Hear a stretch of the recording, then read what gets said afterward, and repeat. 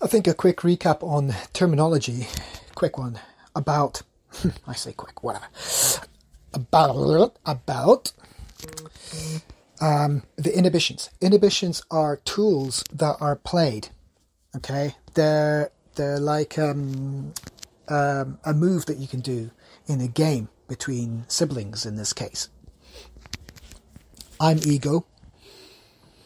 I think for the most part, the observational point, the storytelling would be from ego. It's all about ego's experience, okay? Remember, this is his story, right? This is ego's story. It's all about him.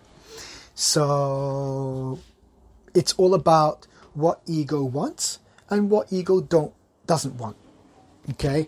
So when it comes to chores, for example, ego doesn't want to do the chores, right? Or doesn't want to do the hard work. Okay.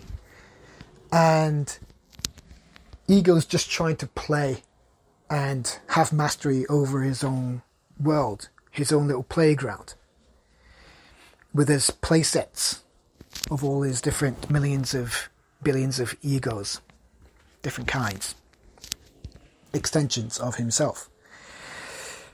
And Hai is the older sister who uses... Right, back to inhibitions. Right, so they're playing and ego sees, in this case, a chore.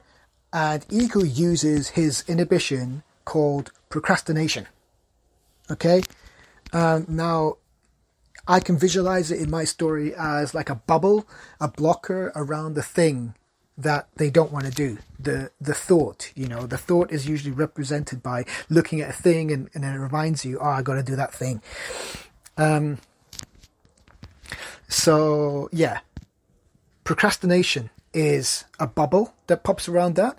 Or if a listener it feels like it's more appropriate, their story, their narrative with these characters and things. I mean, it could be like, instead of a bubble, they are like Harry Potter and they are a wizard and they cast a spell to the stack of chores, ahead, and go like, procrastination, I'll put it off. Don't bother me, go do one. And so, however you want to visualize that works for you. That's my story. Like, that's how the dynamic is. I see it as a bubble that just pops up like, boop. I will use procrastination and I will conveniently forget about it and put it off because I don't want to do it ever. I don't want to. Right? But I don't want to is obviously an attitude of a child, who's rebellious and just lazy and doesn't want to mature, because doing a diligent thing, obviously, this isn't quick at all, is it? Right, going back to inhibitions. Now, Hai can use her own inhibition as well. And one of those is guilt. So she will use that as also like a bubble around things, right? It can be a bubble around the same thing, possibly, but most likely it's going to be around something that ego actually wants, and it goes too far, and Hai's like, all right, no more of that. And her defense is guilt, right? So ego doesn't want to feel guilty. If there's something that ego wants, like, eat all that ice cream, do naughty things, do self-indulgent things. It wants all the goodness, right? Can't get enough. Ego just wants it, right? But all of those things that it's too much, everything in moderation, that's a good helpful tip to go by. Everything in moderation. And this is about exceeding that moderation. And so anything that you exceed that moderation with, Hai is like, no, that's it, my turn. And there's a bubble of guilt around that thing now. And so that helps to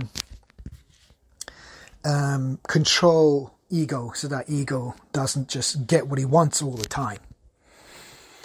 Right, so they're playing this game. They're just egos trying to self-preserve, self-preservate, and stay in this kind of rebellious, fun, but very controlling and very self-centered story experience. It's just a very self-centered experience, and it likes it. It's all right. It's becoming a master of it. It's getting addicted to the mastery of its own little playground. Its experience. But Hai is constantly reminding him, no, we must evolve. We must connect. We must harmonize. We must do things in a more mature way. You must grow up, ego. Like, we must grow up because Source is calling. And who knows who Source could represent? I mean, the first guess is, the father figure, the grandfather figure or something. Because if the narrative that I'm portraying is of a story of a family, and we are the young son in the family, then Source probably should be represented as a father figure, right? Or, plot twist, it could be the mother figure. Source could be the mother figure. I mean, we love that, right? With Mother Nature, Gaia. Ooh, I want to start including that stuff. Yeah, that's the first time I made that kind of connection. Okay, good. Anyway, back to yeah, I'm realizing things, obviously, as I go. Stream of consciousness and all. Higher. That I'm apparently doing a show now, and this is the show. It's called Re.SOURCE. Because we are returning to Source. So it's RE, and RE is also like regarding. So it's a double play there. I'm trying to give it a few uses, because words usually carry different meanings, and it's cool if you are cryptic enough and clever enough to make a word mean different things, and they can be the same thing, each of them. It's good, because usually everything's multifaceted, has different meanings. Anyway, yeah, Re.SOURCE, R-E dash, and then Source is all caps, because Source is the almighty, Source is the actual source, the unknown. We're still developing these characters in order for us to learn and grow. The more we grow, the more we'll learn.